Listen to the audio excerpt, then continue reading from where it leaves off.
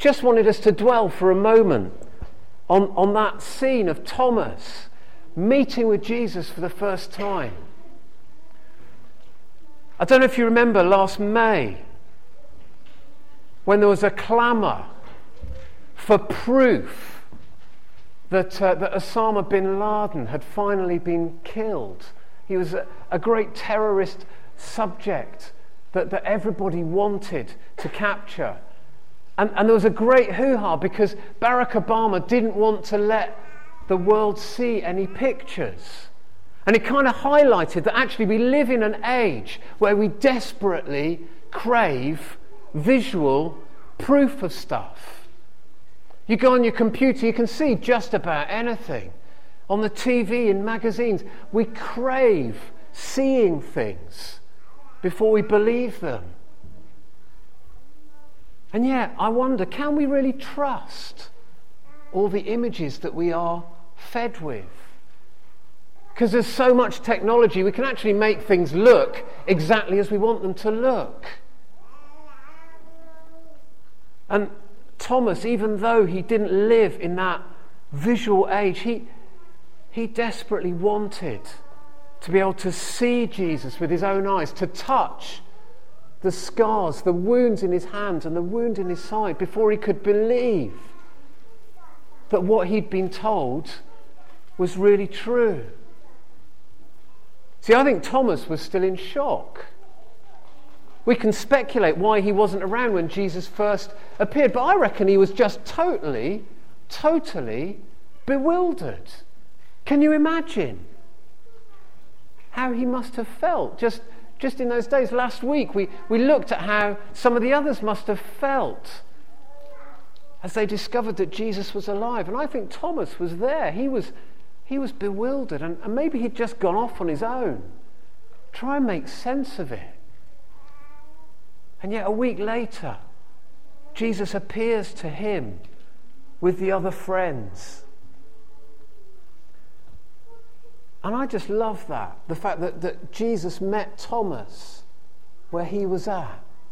Jesus met Thomas at a place where he was saying, I need to just see it, Lord, because my brain is just fried with this. And I just love the fact that Jesus will meet us where we are. And Thomas, in that little passage, comes to an incredibly important conclusion. In verse 28, very simple verse, and yet very, very profound. My Lord and my God, Thomas exclaims. We don't even know whether he went ahead and touched, or whether actually just being in Jesus' presence, Jesus recognizing that he needed to see and touch. And as Jesus offered, he hadn't been told that Thomas needed that. But Jesus just reaches out his hand and says, look, Thomas, put your hand there. Feel my side. And Thomas recognizes Jesus as Lord and God. See, at that moment, Thomas came to a point of believing. But believing isn't just a kind of a once for all time thing. There is a moment of recognition where we say, yes, Lord, I believe that you are the Son of God, that you died for my sins, and you want me to follow you. There is that moment in time. But actually, belief is also about an ongoing, day by day, living out of our lives, behaving in a way that reflects our belief that Jesus is Lord and God.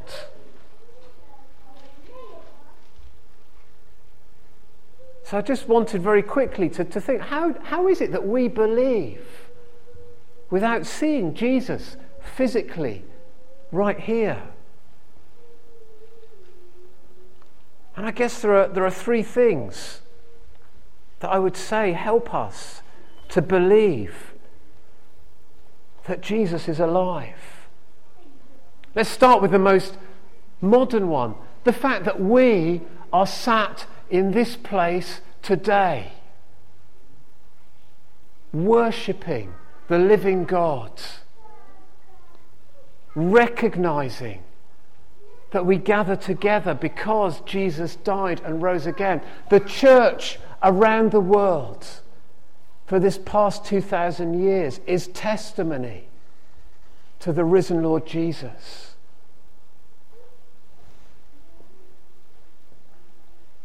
We've got the testimony of Scripture. That's why we gave these Bibles to our young people last week, because we believe that in the New Testament, the story of Jesus' life, death and resurrection and his birth is real and true and vital. We believe that the Scripture of the Old Testament that points towards Jesus gives us a sense of who God is and his heart for his creation. And so we have the testimony of Scripture, an enduring book that has stood the test of persecution, has stood the test of time, and speaks into our lives today. But also within the words of Scripture, but also in history that's attested elsewhere, we see the birth and the growth of the church. I read something lovely just the other day by a guy called J.B. Phillips. J.B. Phillips did, I guess, what Eugene Peterson has done for today, trying to write the New Testament scriptures in words that were understandable. And he wrote these translations of the New Testament in the 1950s. And he wrote this in a preface to part of that New Testament. He said this: "We need to remember that these words were written, and the lives that they indicate were led against a background of paganism. There were no churches, no Sundays, no books about faith.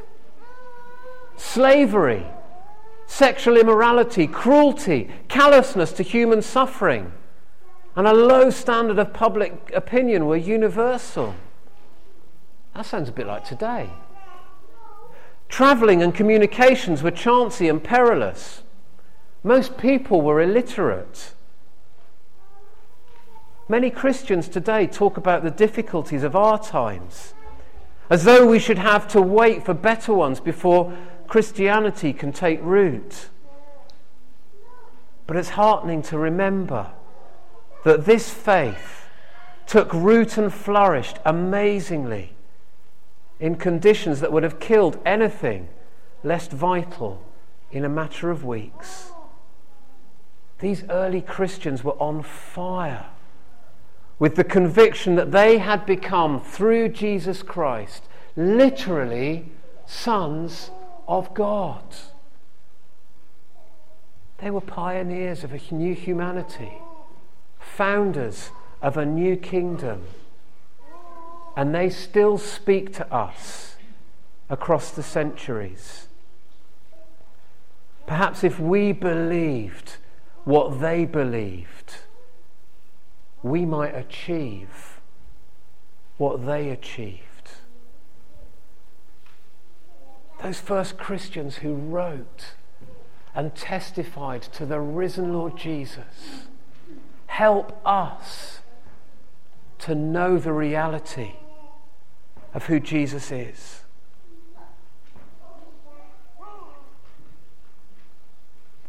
And in that verse that the children are just illustrating at the moment, Jesus said to Thomas, "You believe because you have seen me. Blessed are those who believe without seeing me." That word blessed is sometimes translated happy. It's the same word in Greek, makarios. But actually happy is a kind of a changeable thing.